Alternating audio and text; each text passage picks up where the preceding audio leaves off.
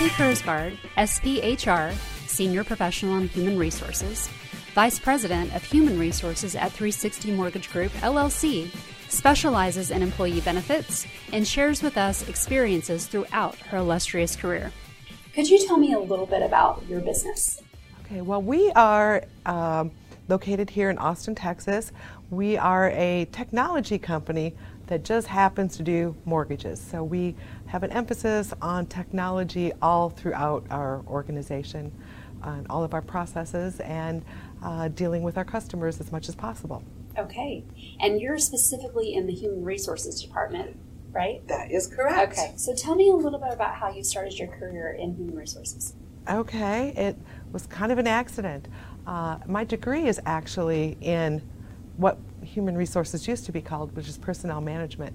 I started out as an accounting major, and about 3 semesters in, I decided this is not for me. So I went to my advisor and said, well, what else can I do that I don't have to start all over? And so I was guided into personnel management without even really knowing what it was. But got into the coursework and decided I liked it, and was fortunate enough to land a job as a personnel assistant in a human resources, aka personnel department, right out of college. Wow, that doesn't happen very often. It does not happen very often, and I've been here ever since. Okay, so how many years, and I don't want you to date yourself, but how many years have you been a professional? A little over 30 years. Okay, so you would be an expert in your field, I think. I would hope so, yes. Okay. What makes you passionate about being in human resources? I think it's about being involved in the whole life cycle of an employee. No, that's when it started. Oh, it did? Okay. Yes. So tell me a little bit about that. Well, after I entered into a role in human resources, I became very involved in our local chapter of SHRM. It was in Colorado at the time. And from there, then I learned about designations. And initially, I became a PHR, Professional in Human Resources, through SHRM and their programs. That was in the early 90s. And then in 1997, I received my Senior Professional in Human Resources designation through SHRM. And so I've been a SPHR for over 20 years now. And then most recently, SHRM we're still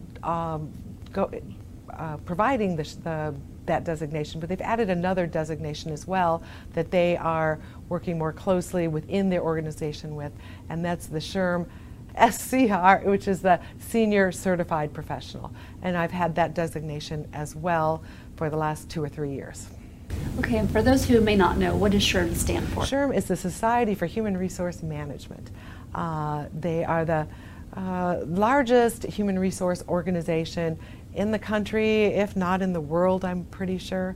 They are headquartered just out of Washington, D.C. They do a lot of education, seminars, conferences, and there are many local chapters scattered all throughout the country. I've had the good fortune to being very involved in chapters in Colorado, as well as more recently in Texas area here. So your education really, as you stated, began when you got your degree, and you've continued over the last 30 years in this industry. Correct. How do you think that education has actually helped you be a better human resources professional? Well, it has ensured that I kept current over all these years. I went to school, I know what I'm doing. If I had done that all those many years ago, I would be so out of date and so last century. But it has made sure that I am current on what is going on, what the trends are, any legal changes. There's so many legal things going on in the whole career here that keeps me up to date. It keeps me networked, so I can talk with others who, hey, I tried this. Hey, I did it. That didn't work. You know, we can share horror stories as well as share successes, and so that's been a real key too. Is just the networking component of the organization. Does it keep stoking your passion? Yeah, because then I'll meet somebody new to the field or new, and I see their enthusiasm because they're just getting started, and that gets me excited. And then I want to share some of my knowledge with them as well. So yes, that definitely it keeps something burning there. I'm not sure what. So education is key. Oh, absolutely. Yes, I'm a long proponent in all types of education. What makes you passionate about being in human resources? I think it's about being involved in the whole life cycle of an employee, from hiring to paying them, compensation, benefits, employee relations. It's being involved in that full circle, dealing with the employees. It's about making sure they have the right tools in the right place at the right time so that they can be successful, so the organization can be successful. Speaking a little bit to that, I can imagine it's exciting for you to see someone go through the different life stages as well. Starting as a young employee, maybe they're single, then they get married, have a family. Exactly, yes. And so being a part of that and making sure that they are being as productive as they can to make sure the organization is as productive as it can be. Okay. What are some of your responsibilities as the Vice President of Human Resources here? Well, it's a medium-sized company. We are probably average about 150 employees over the last few years. And as the head of HR, I'm in charge of virtually everything that the employees touch, from the recruiting, onboarding, compensation, benefits, employee relations. I'm forgetting many things, I'm sure, but payroll, making sure we're paying, safety, culture, I think is a big piece of that as well, and what we are projecting to our employees and who we are to the rest of the world is a big part of what I do here. Okay. And then how is the demographics of your firm here? Tell me a little bit about that with your mix of employees. Okay. As I mentioned before, we consider ourselves to be a technology company. So as you might expect, we are a fairly young organization. Our average employee is in their very early 30s. I've got a lot of very young, we do a lot of recruiting from the colleges, so I have a lot of people, in their very early 20s. In the total scope of things, we actually have very few people with the number of years of experience that I would have, or we have a few others on board, but overall we're a very young organization, probably a little bit more heavy female than male, but that when the organization first started, it was predominantly female, but we're seeing more and more men actually coming into this industry as well. Okay, so you have a good mix. Yes, definitely. Okay, all right. And let's talk a little bit about your benefits plan for your employees. Can you tell me what that looks like? It's a pretty comprehensive plan, offering a broad array. We have the standard medical, dental, vision, the life and disability products. We have some supplemental products that they can participate in. We, of course, have retirement funds, 401ks. We've had pension plans, wellness programs, and I think one part of the benefits program that might not be considered like a normal type, it's not like mainstream thing, but what we consider part of the benefits is our culture here.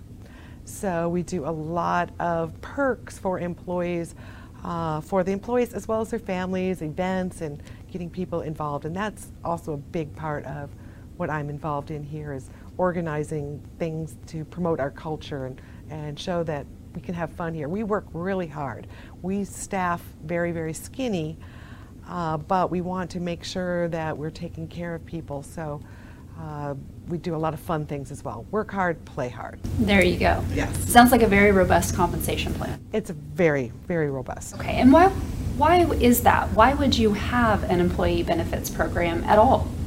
You just have to. Yeah, that's a question there that, it's being promoted lately with Affordable Care Act and people saying you have to do this. It's like, well, we've always done that years and years before we were mandated to supply benefits. It's, for one thing, the right thing to do, but really more importantly, it's part of that whole life cycle of the employee and making sure that they have what they need to be able to be successful in their jobs. If we didn't provide medical insurance and somebody gets sick, they're going to be worried about how are they going to pay the bills. Well, if I can take that worry away from them by providing an employee benefit, that just makes them more productive when they are here. To be competitive, somewhat, that plays into it, but you have to have that basic in order to get people to apply at all. So I don't know that ours are better than anybody else's benefits, but I think we have a way of explaining and promoting our benefits to people that make them very attractive to our employee base. Okay, so part of that is to attract the talent as well, right? Yes. Okay. Definitely. Okay. What are your responsibilities communicating and establishing the benefits? It's all about the communication. Doesn't matter how good your benefits are if employees do not understand what it is that they have, they're not going to value them. So it is my responsibility here to make sure that employees, I can't make them understand the benefits, but it's my responsibility to provide them all the information in a manner in which they can understand. So not to be writing in benefit ease, writing any communications or any presentations I do so that they can understand what they are. So it's key. Communication is what it's all about. Even if they're the best benefits in the world, if they don't understand them, they're worthless to those employees. And you're kind of the one-stop shop here, right? Yes. So they come to you with everything. They come to me with everything. That's a blessing and a curse, right? It is. Okay. Let's talk a little bit about those benefits. You touched on this before. I think the misconception is when you think benefits, it's really just medical related. Is that true? Absolutely not. No, there are benefits as a whole array. There's certain benefits that are legally required, such as Social Security and workers' comp and things that we are mandated to do. But and then there's the medical, the dental, the things that we most commonly think about. But it goes so far beyond there. Your PTO or vacation, whatever your organization has. We happen to have a consolidated PTO plan here. And it's culture, it's everything falls into that benefits blanket there. Okay. So when you're talking with a prospective employee or onboarding someone, right? When you're talking about the compensation package, does the benefit portion absolutely come into? Okay. Tell me a little bit about that. The pay is good. We always want to get paid, but the benefits are another part of that total compensation package. Every year we do for our employees produce a total compensation picture for them, individualized, showing them their salary as well as the cost of the benefits that the company is contributing, the value of their time off, the other perks that we're throwing in. So our employees generally have a pretty good idea that, yeah, their base salary might be $50,000, but when you throw everything else on, they're actually costing the company $80,000, and so that's part of their total compensation package. Okay. And do you find with being transparent with that information that it really drives employee satisfaction? I think so. They don't feel that they're being taken advantage of, especially, the rising cost of benefits. We've all seen it. You're more and more coming out of our paychecks and don't feel like we're getting as much for our money as we used to. But when they see that, okay, yeah, I'm paying more, but look how much more then it makes them feel a little bit better about what's coming out of their paycheck. So yes. More of a partnership, I would imagine. Yes, exactly. Okay. How involved are you in designing that plan for the benefits with selecting a broker or a TPA? Oh, complete. Very, very involved. In fact, I just went through this process last year. I had a broker who was doing a fine job, but I just felt that our organization was at a spot where I needed more from my broker. So I did go out and interviewed, met with many different organizations to see what they had to offer. Because from an employer point of view, I don't really pay the broker. The broker ends up getting their fees as commissions from the insurance. So it doesn't cost me more for broker A over broker B, but by talking with them and what they were going to do for me, how they could help me to help my employees, I went through that process and talked with many different organizations and finally settled on one. I did bring my owners. We are a limited liability company here with a couple of owners, got them involved, said this is who I want to work with and here's what they're going to do to help us. I had to have their final blessing, but all the legwork, the decision was pretty much made by me, but I needed to get it blessed by our owners. And when you decided on your new broker, was it just the lowest cost? Was that what you were looking for? No, cost had nothing to do with it. It was what can they do for me? How are they going to help me? How can they help me determine if the benefit package we're putting together is right for my employees? I know it was right, what I had was right for my employees 5 years ago. Has my group changed? Am I providing the right stuff?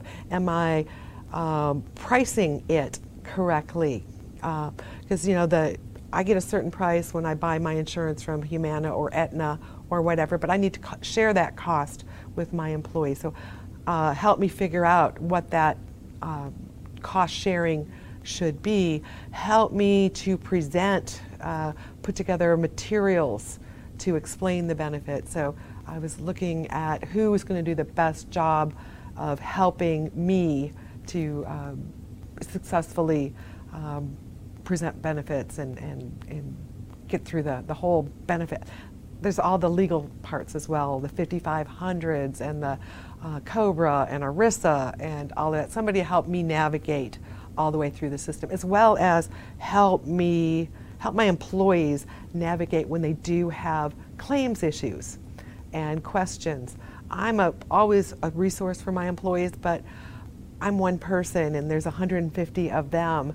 So if you've got benefit questions, who else can you go to? So I found somebody who that was one of the things they could really help me out with.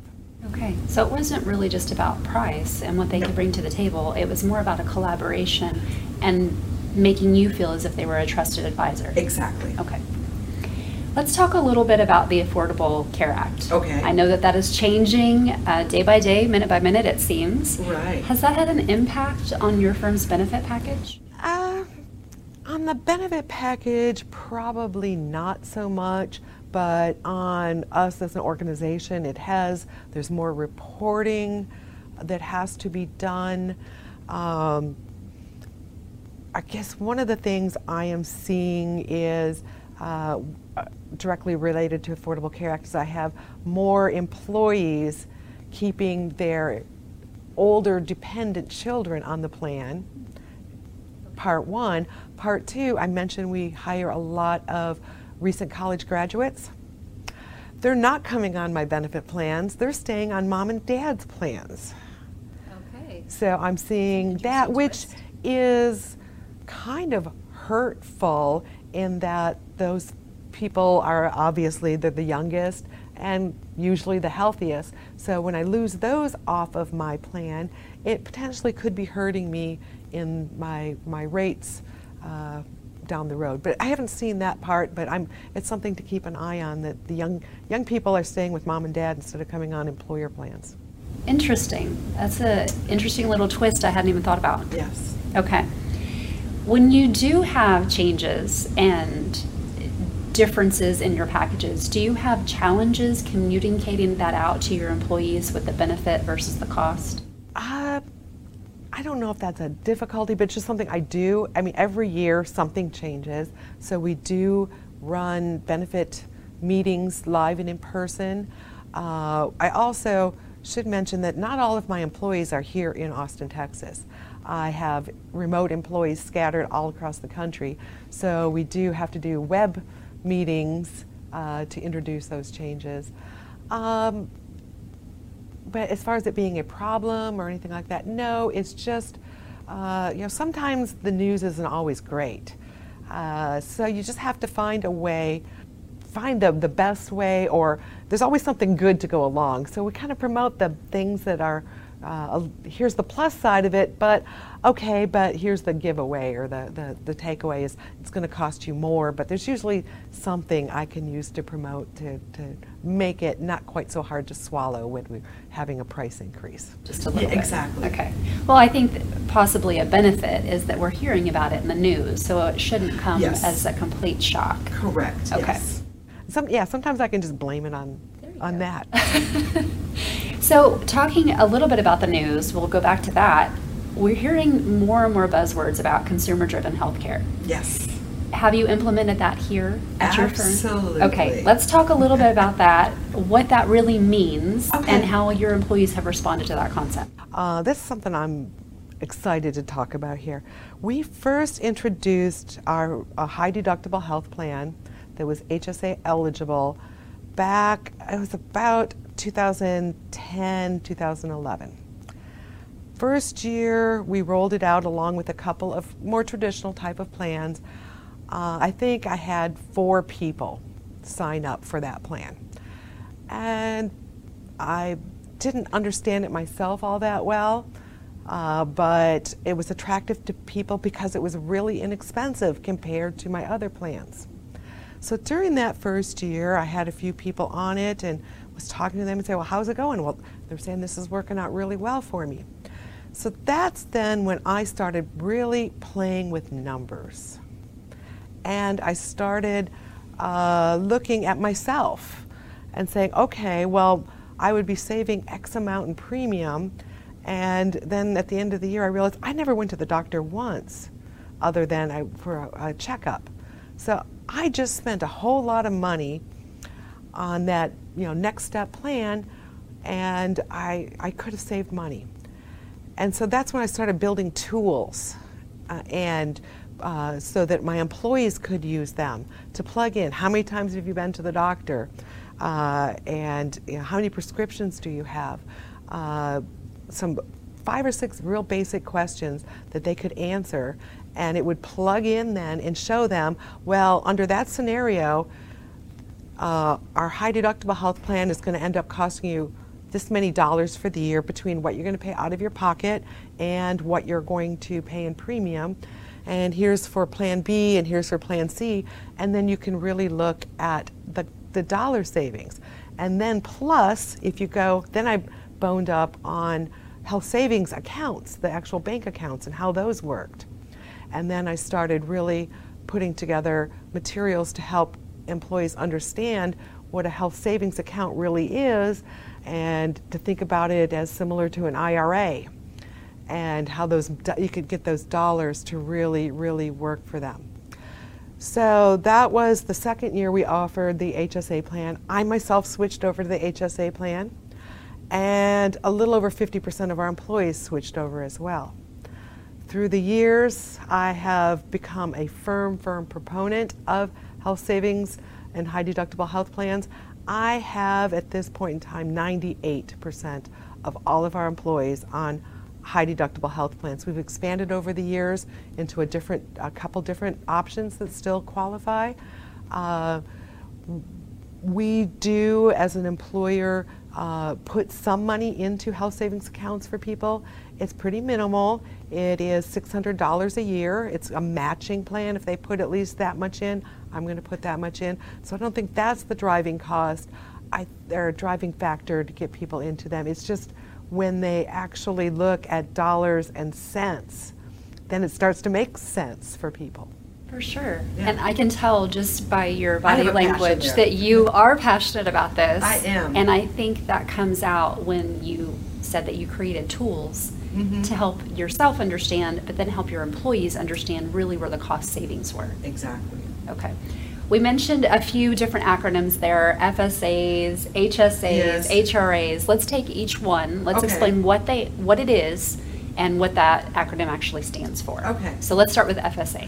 FSA, Flexible Spending Account.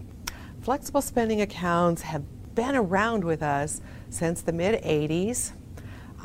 They were authorized by the IRS, and they were put into place to help people save taxes on some of the costs that they knew they were going to have. In particular here we are focusing on the medical ones, and so the IRS says that employees can set aside money using tax-free dollars to pay for certain expenses that they would have to pay out of their pockets, such as deductibles, co-pays, dental, vision expenses, anything health-related, really. Been around since that time. The main caveat with those flexible spending accounts is that they are use it or lose it within that calendar year. Now there's some, you can have some grace periods or some carryovers, but for the most part, if you say put $2,000 into this account, you need to be planning on spending it during that calendar year or that plan year.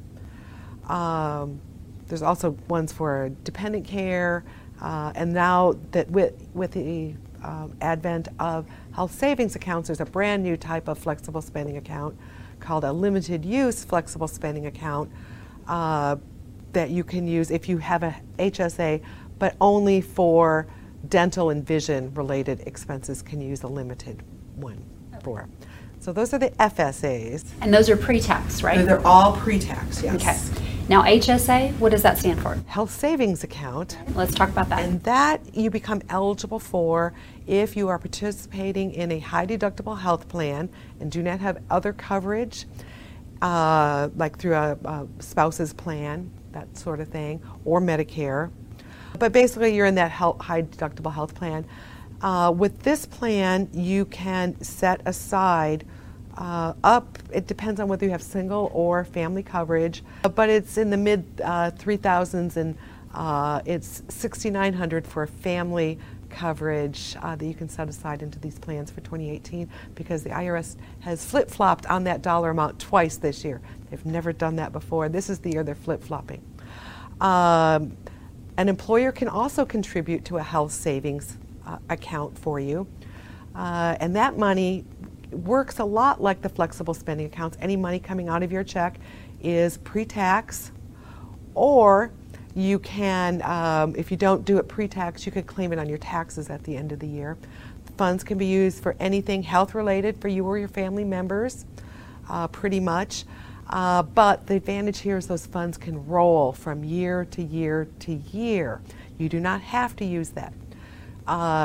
You can pull that money out, though, at any time if you wanted to by paying for non-medical reasons. You would have tax consequences, penalties and such. But if you wanted to use it to buy a boat, you can buy a boat.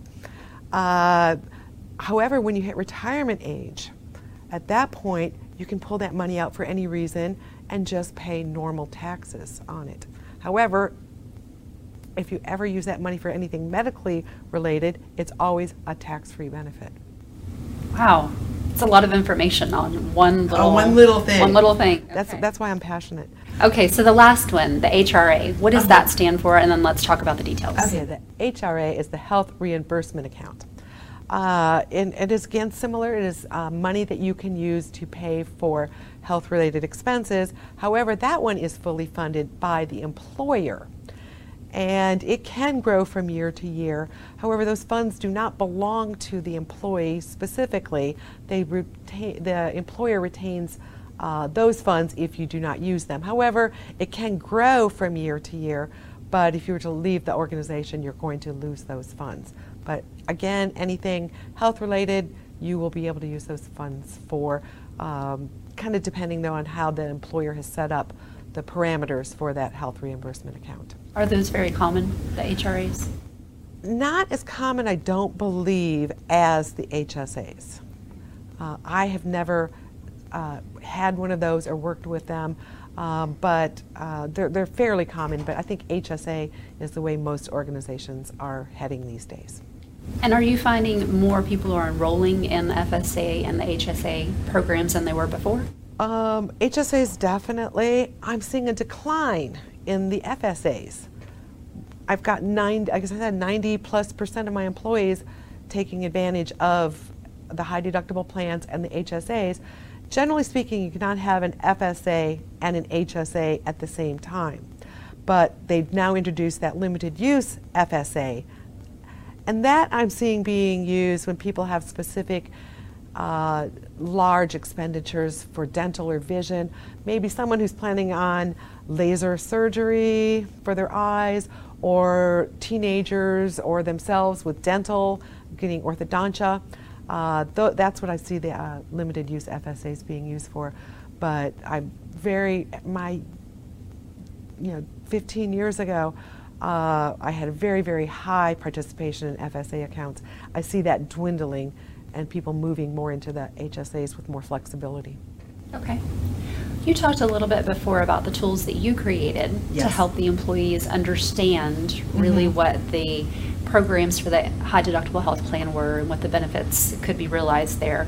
What other tools are at your disposal or do you provide to the employees so they really understand the concept in this consumer health care? Some of those tools come directly from our health provider.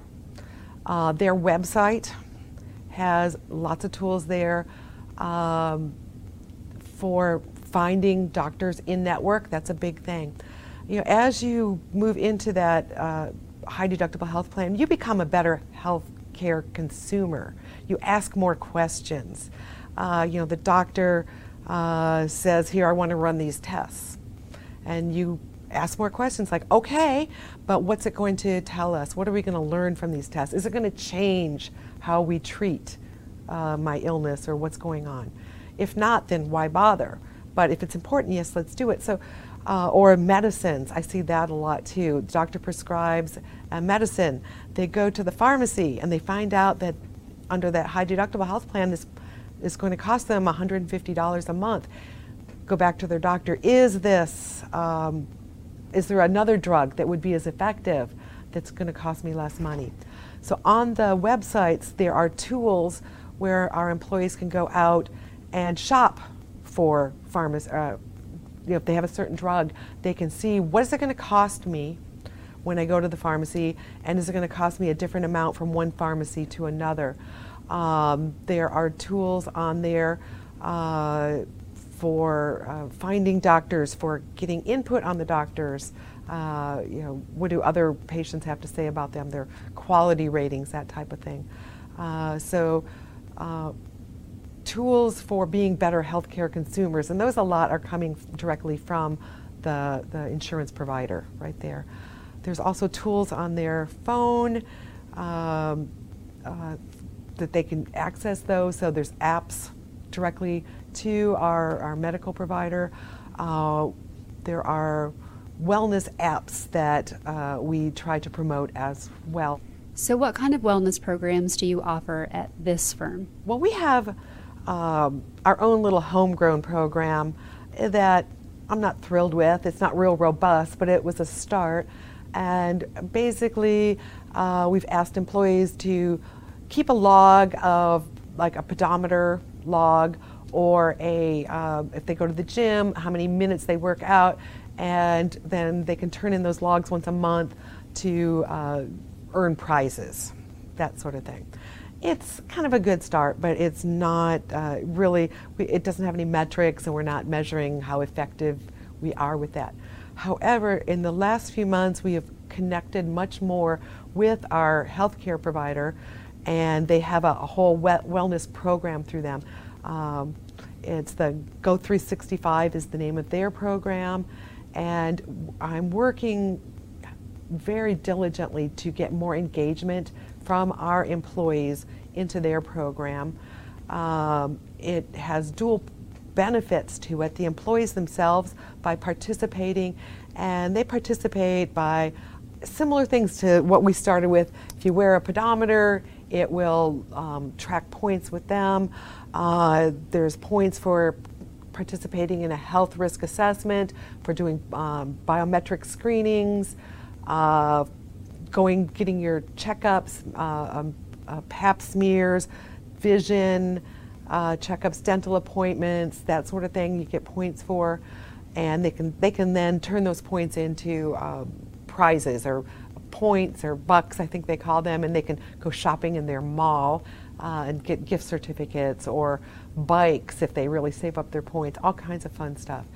It has the added benefit to us, the employer, in that if I can get a certain percentage of our employees participating at certain levels, we are going to have a reduced increase in when our renewal comes up here. They'll take whatever when it runs through the underwriting, this is what your new price is going to be. I say increase because that's kind of the way they usually go. But then once it gets through underwriting based on my wellness plan participation, they will lower it a certain percentage based on our participation. So I'm looking at that, which will help the organization or reduce our costs, and then hopefully we'll be able to pass those price reductions onto our employees as well. You mentioned that enrollment isn't as robust, again, that you would like to see. Why do you think that is? People are busy.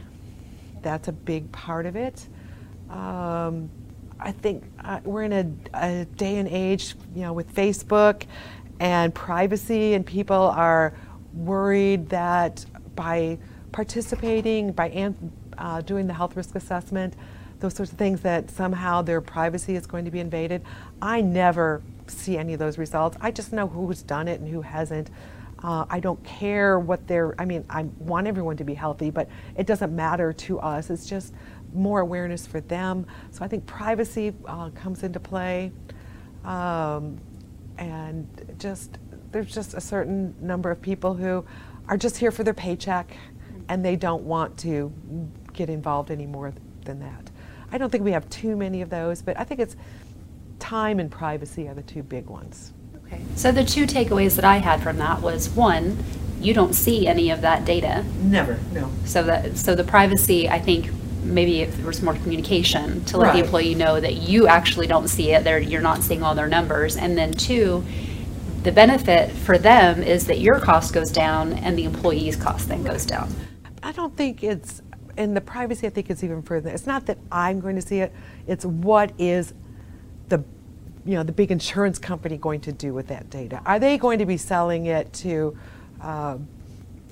some other organization? Sure. So I think there's concerns there. Okay, that's fair. Mm-hmm. Okay.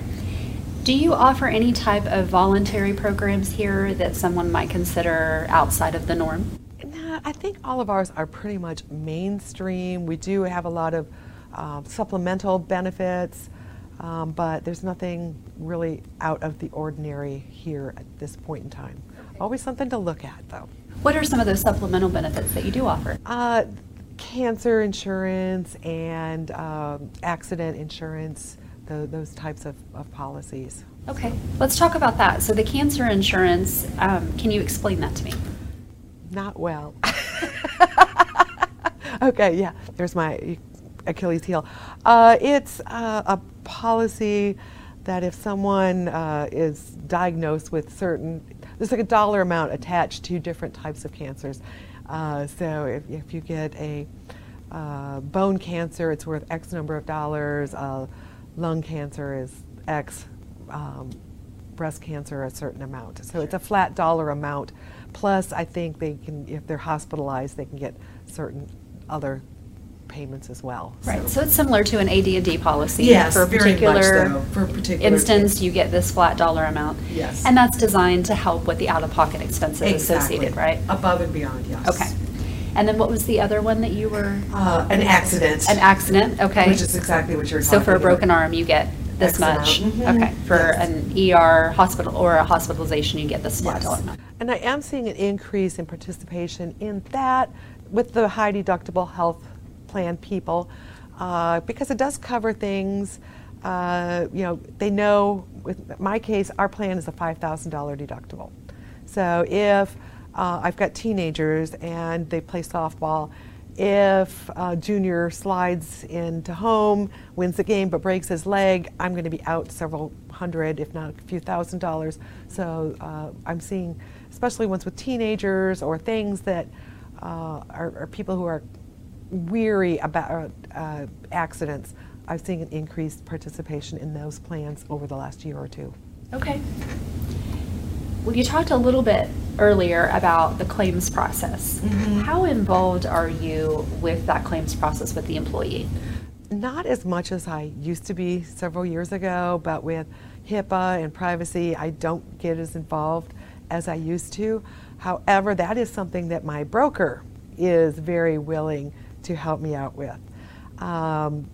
They of course are bound by HIPAA, but I will, if someone comes to me and they've got something minor, I'll say, well, why don't you try doing this or that? But to get more involved, my broker can really, they've got a whole help desk type of thing where they have a crew there that my employees can call in and say, I'm having trouble with this, and they will jump right in there and try to help them. Another thing that they do for my employees, which I have done in the past, but it's time consuming. If we have an employee who has a ongoing illness or they have got a lot of medical bills, and that gets very, very overwhelming. I've got a $5,000 deductible, but who do I owe money to? Because I've been to the doctor, I've been to the hospital, I've had these tests done, to try to make sense of the explanation of benefits, the EOBs, and they will actually go through everything for that employee and figure it all out, map it out and say, okay, well, here's where this went, and here's your deductible, how it's been satisfied, so therefore you're going to owe this doctor this amount, and this is what you owe the hospital, and really help them navigate that whole nightmare of those EOBs that come in when something extensive is going on.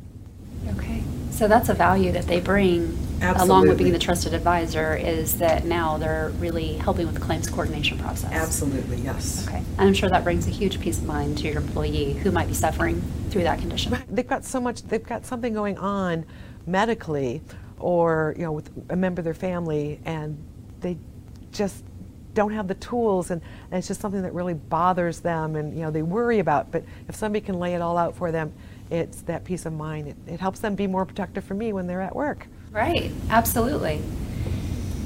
What type of apps or technology is available to help them through that process, short of picking up the phone and calling someone? It's pretty much pick up the phone on that particular one, yes. Yeah, it's a 24-hour hotline, though, that they can just call anytime with any kind of benefits issue, but I doubt at this point they don't have a website that they can go online with.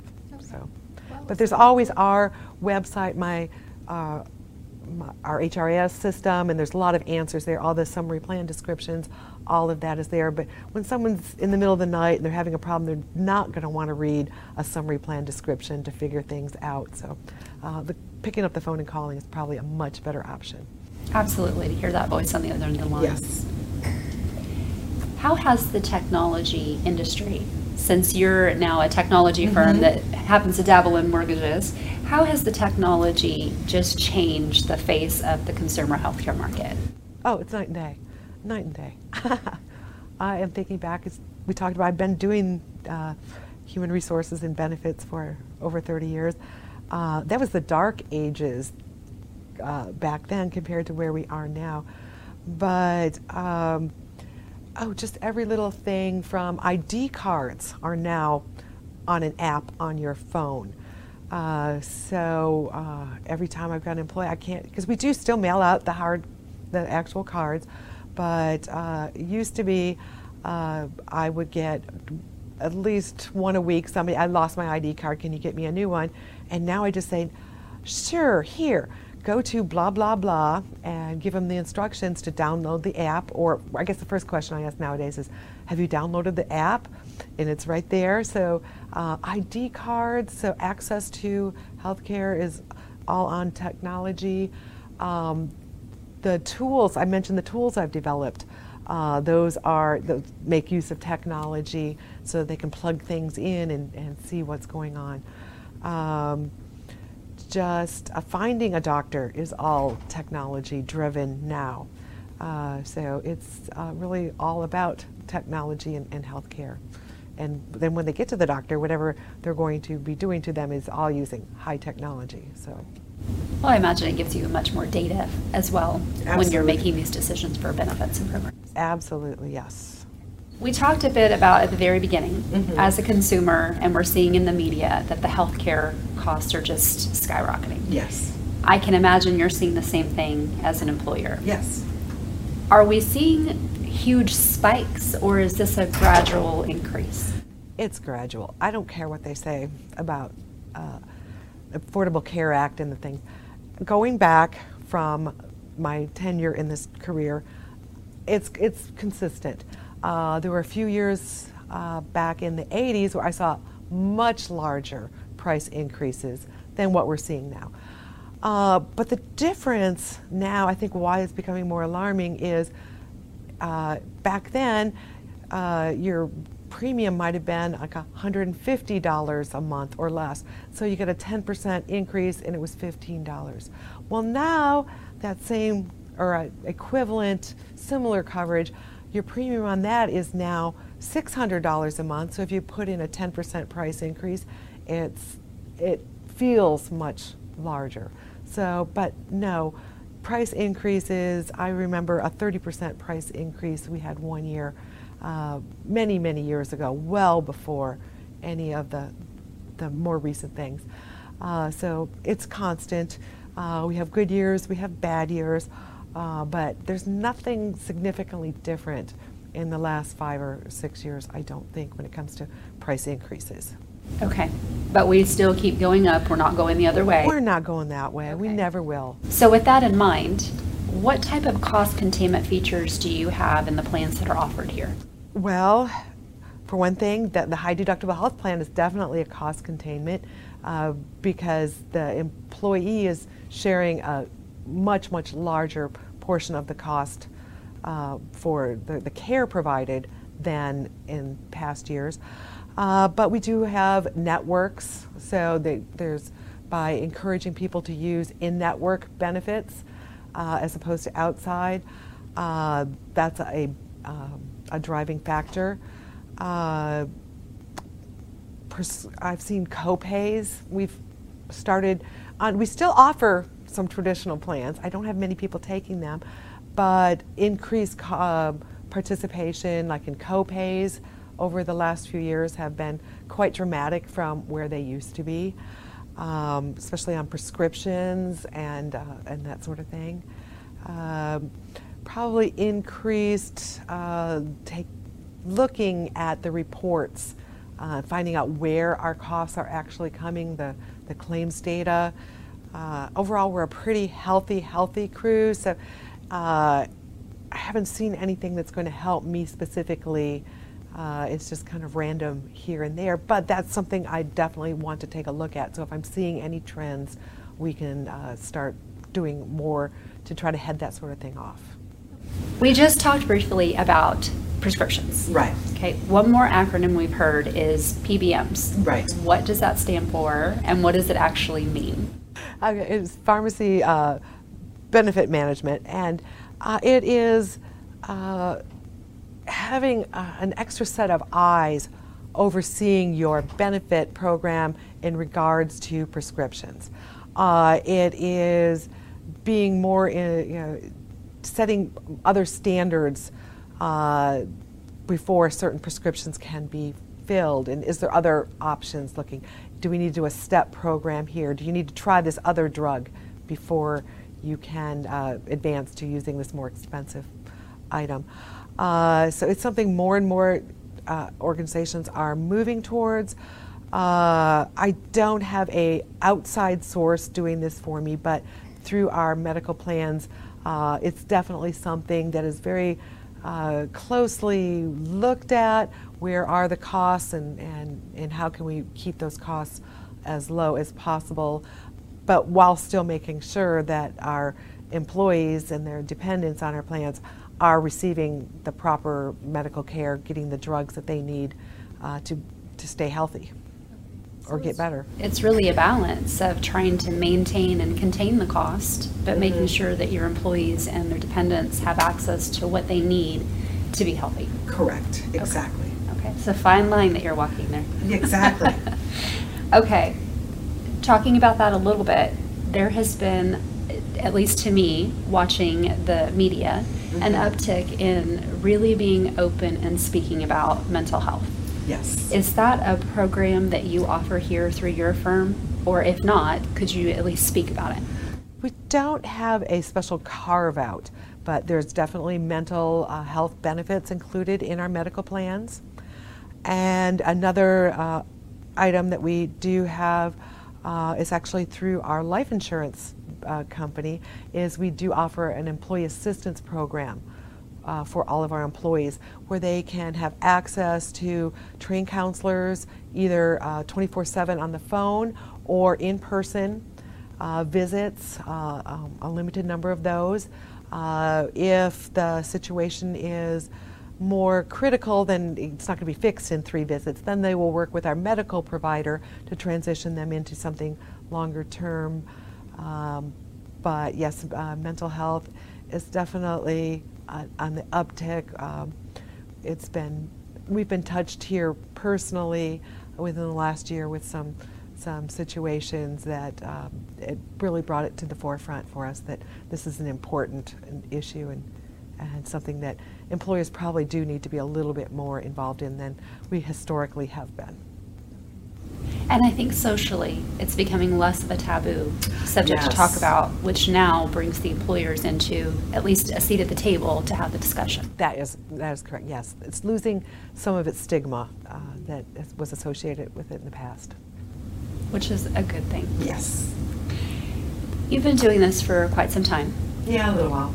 What's your projection? Where do you see this industry and healthcare going just in the next 5 years? That is so hard to say. We are sort of at a turning point here. We just don't know which way it's going. The Affordable Care Act has been much under attack. It is still in place, somewhat in tatters. But from an employer point of view, that doesn't really affect us. Live or die, we're going to keep offering employee benefits. The costs, though, are alarming, and what we are seeing, what we're hearing is happening on the marketplace. Is that going to be affecting the prices that we are seeing here on the group side? I'm not sure. I hope not. But I think the trends are going to be more and more what we've been talking about here with the high deductible, the consumer-driven health plans, and making sure that people are more involved in making their own decisions on what is the right treatment for them and controlling the costs themselves. So that's the big trend I see going forward, is more and more people, as they do become educated, because it's scary when you're talking to someone that is a $5,000 deductible. That's scary. And that's why I start off when I'm explaining it, that I'm going to tell you about the scary plan, and I'm going to take the scary out of it for you. But all of those others out there who need to figure out that scary plan and why the scary plan isn't so bad, I think we're going to see more and more people figuring out that it's not as scary as they think it is. What advice would you give someone else who is an HR professional who might be looking to change up their plan or starting a company with a new plan? I think, first of all, you need to get to know the needs of your employees. What is your employee base? Find out what is important to them, because you can design the best plan in the world, but if it doesn't meet the needs of your employees, you've just wasted a whole lot of time. So number one, you got to get to know what it is that they need or what they think they need, because again, that might be part of the problem. They think they need this. And then there's so many options out there. I guess number one, you find a good broker, somebody to work with who knows their stuff. They're going to help you figure out what your employees' needs are, for one thing, and then work with them to design it. Get to know your market. What are the others in your whoever your competition is, what are they offering? And then what is your philosophy? What do you want to be, a benefits and compensation leader? Do you want to be a part of the pack, or do you want to be one who trails behind a little bit? There's not one of those answers that's generically right, but where is your philosophy? Where do you want to be? And then from there, you'll be able to figure out what's going to work best for your organization. Thank you for listening, and be sure to check out all of our podcasts at seic.com.